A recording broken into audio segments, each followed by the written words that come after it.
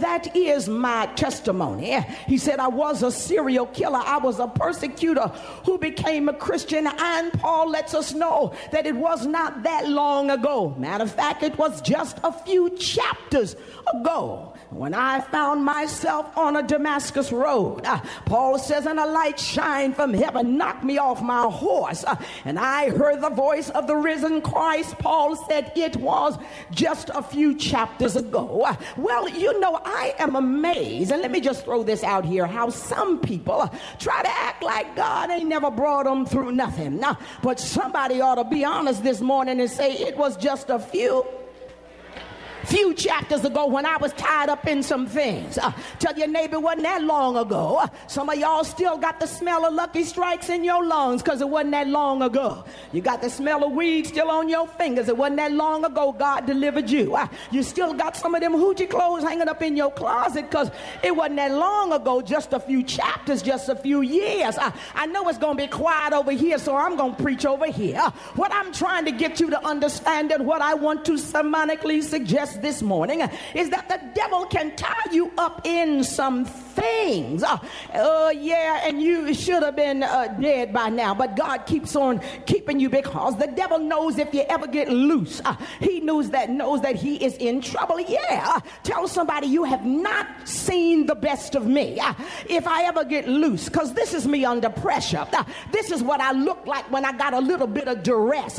This is what I look like when I am struggling. But if I ever get free, sometimes I gotta preach under pressure. Sometimes I have to dance and sing and shout under pressure. I'm just trying to say this is not all that there is to me. Paul, you gotta see him in your sanctified imagination. Paul, my good friend Dr. Sir Walter Mack describes Paul. He says Paul was an intellectually gifted individual, but he was kind of funny looking. Yeah, he was academically astute, Paul was, but he was a little hard on the eyes, Paul. He had lips like burnt rubber bands. He had a cone-shaped hair, and he had a body like Urkel. He had a comb over and some cauliflower ears. And Paul had teeth. Yeah, he did. But he had a tooth in every other spot. Here a tooth, there a tooth, everywhere. All right, come on. And Paul was not a good-looking brother. No, he was ugly. Yes, he was. As a matter of fact, he wasn't just ugly. He was Biggie Smalls, Flavor Flav. Oh, Lord. Yeah, he wasn't no good-looking man, but he had somebody holler a testimony. Well, that is what landed Paul in jail. The Bible lets us know that Paul says in the 26th chapter of Acts, having therefore obtained help from God. Paul said, I continue unto this day. What am I doing? I'm witnessing, I'm testifying to everybody that I meet, great and small. Paul says, I tell everybody about my personal testimony. Paul said, I try to hold my peace, but I can't help myself. I share my story with everybody that I meet, how I met the Lord. Those powerful words were spoken by a man who is responsible for about 75% of the writings of the New Testament, Paul. He had a tremendous testimony. Everybody who loves the Lord ought to have something good to say about the Lord. Well, in the 28th chapter of the book, somebody say of Acts, Paul, he had gotten in trouble with the government for preaching the gospel. He was talking too much, running his mouth, testifying too much about the goodness of the Lord. And now the Bible lets us know that he's being taken to Rome. Why? To appeal his case before Caesar.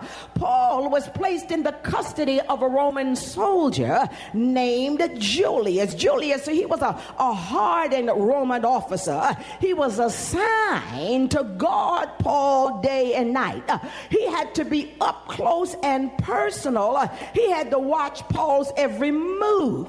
Paul was taken to Rome to stand trial for preaching the gospel. He was in trouble with the government not because he persecuted somebody. That was a few chapters ago. Not because he brutalized innocent people.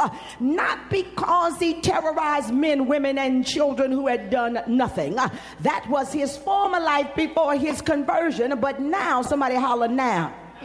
Now he's being taken prisoner to stand trial because he was working for the Lord. That is a point right there. See, trouble always comes your way when you are working for the Lord. As a matter of fact, I believe that I got about 2 or 3 people on every row who will agree with me that things didn't really get hot until I got serious about my walk with the Lord. The road got rough, but it didn't really get tough until I started, stop being wishy-washy. And sometime the reality is, the more serious you are about the Lord's work, the more trouble you will get yourself in. Do I have the right church this morning? You didn't have this problem over here when you were straddling the fence. You didn't have that problem over there when you were living in the gray area. You weren't going through anything when you were wishy-washy, flam, and okie dokie. But the moment you got serious and said, okay, God, it's you and me. The moment you said, Lord, I am available to you. That is when the CEO of Steal, Kill, and Destroy, come on, came to see about you. Trouble will always find you when you are working for the Lord. Why? Because the devil, he's angry because he's been deposed. He's angry because you went AWOL and he lost a good soldier, and some of y'all were one of his best recruits. He made it a full-time occupation to come against you, to try to get you to understand that keep you from understanding that you are the head and not the tail. You are above and not beneath, that you are the victor and not the victim. It is the devil's plan to keep you thinking that you are a loser. Well, now, Bishop, why are you telling us all this? I know you're thinking about it. Why are you giving us all of this background information? See, I am convinced without a shadow of a doubt that when it comes to God working in our lives, sometimes our greatest enemy is not always the devil. But what I want to suggest to you this morning is that sometimes your greatest enemy is yourself. Okay, I can't get no help in here. You better turn to your neighbor and say, okay, sometimes it's me. Tell them sometimes it ain't nobody. I am the problem. So that really the challenge is not always the devil, because the Bible says you can rebuke the devil. The word says you can resist him. And if you resist him, what will he do? He will take off and flee from you. Look at your neighbor and tell him the devil ain't always your problem. Sometimes it's your thinking. It's the way that you think that stops you sometimes. Sometimes it's your thinking that blocks your blessings. It's your thinking that can keep you from experiencing God. It is your thinking that can keep you from getting all that God has for you. So if you can just work on your thinking, if you can let God work on your mind. You see, I've come to understand this, and let me throw this on out here, Bishop Parker. If the devil had left me alone, I would have been nothing. If the devil had left me alone, I would have been mediocre. If the devil had left me alone, I would have been average, run-of-the-mill. You seen one, you seen them all. He tried to play me. The devil tried to intimidate me and make me back down. But you know what? Opposition made me stronger. Adversity made me more determined. Come on, somebody, put my CD aside. I'm enjoying my own preaching this morning. Come on, it is not always the enemy, because God can still do exceedingly abundantly above anything that you could ever ask or think, because God just keeps on using you and keeping you even with your broke down self. God keeps on using you even when you don't qualify, even when you're all messed up, even when you still got issues. God will keep on using you even when you are damaged goods, even if you've been through some things and fallen short of his glory. Well, Paul, he's on his way to Rome. Look at the rhythm of the text. Paul is on his way to Rome, and he's on a ship. Yes, and a typhoon hit. And Paul and his comrades, they were shipwrecked. Paul and the other men had to jump off the ship, and they made it to the island of Malta or Melita. The Bible says that the people on the island welcomed them there.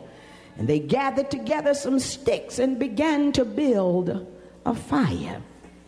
Just then, the Bible says that a snake crawled out of the fire and fastened itself onto the hands of Paul. What you need to know is that this is not a garden snake. What you need to know is that this was not a worm. This was not a grass snake. But the Bible lets us know that it was a viper. Everybody stood around and they sensed something dreadful was getting ready to jump off. But Paul said, don't sweat it. Don't be afraid. Don't you even think about it. Paul says, because an angel came to me in a dream and told me that I would surely arrive to my destination and stand trial before Caesar. What's more, God in his goodness, listen to this. Paul said, God told me through the angel that he would grant safety to everybody sailing with me. You need to tell somebody on your row, I told you I'd like you to talk to the person next to you. You need to tell your neighbor it's going to be smooth sailing just because you are sitting here with me. Tell them this is a blessed road just because I am here. Matter of fact, this is an anointed part of the sanctuary because I'm in the seat. There are some things that the devil can't even do to you because I'm praying for you. I'm interceding. I'm believing God for you. And if I have to, I can stand proxy in the praise just for you.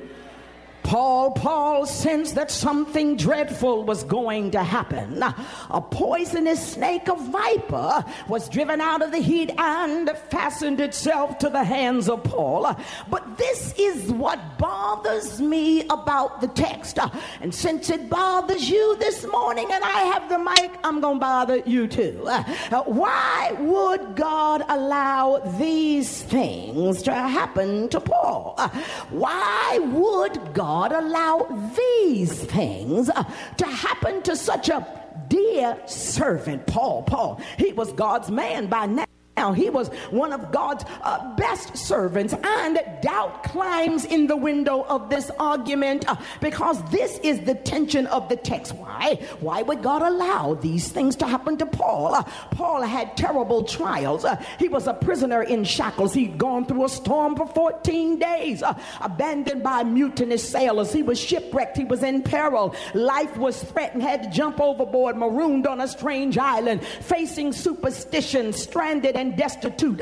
He was apprehensive and lonely, digging in the dirt in the dark with the sticks to try to build a fire. And now a snake is hanging on the brother's hand, biting into his flesh, trying to deposit a poisonous venom into his body to kill him. Why, God, would you allow these things to happen to Paul? The Bible lets us know that all the people gathered around Paul saw the snake hanging on his hand. They thought in their superstition, no doubt, this man is a murderer and the gods are taking their vengeance out on him. And the Bible lets us know that they watched Paul carefully. They waited for him, kept their eyes on him, watched him, waiting for him to swell up. They looked at him carefully, waiting for Paul to give up and throw in the towel. They watched him carefully, waiting for him to turn blue and to start heaving and sweating. They watched him carefully, waiting for him to start heaving and getting the shakes. The Bible lets us know that they watched him carefully, waiting for Paul to keel over and fall down dead. But the Bible says Paul took one look at the viper. Paul didn't flip out, didn't fall out. He took one look at the viper and he did not start moaning and groaning, did not start whining and complaining, did not grab for a Prozac, a Percodan, a Zoloft, a Valium, didn't start smoking blunts, drinking liquor. Y'all know we just talking. But the Bible says he took one look at the viper. He did not start questioning God. He did not start wondering why are all these things happening to me. But the Bible says that he remembered God's promise and he remembered God's protection and God's provision. And the heart of the text is what happened next. The Bible says Paul took one look at the viper. Paul began to just shake it off. And when the people of the island saw that no harm came to him, they were amazed and they changed their minds. And they thought Paul was a god. Paul was to minister the gospel to them. And the Bible says that the entire island turned to Christ. What am I saying? I knew you would ask. God's messenger was shipwrecked, but he was saved. He was snake bitten, but he was healed. God took care of Paul at every test and every trial, because standing behind the scenes like a puppet master maneuvering events, working all things out for the good for his dear servant. I just stopped by Mount Calvary today on my way to heaven to encourage 3 or 4 people on every row that the devil wrote you off a long time ago, but you ought to testify to somebody and tell them I'm still here. Can you talk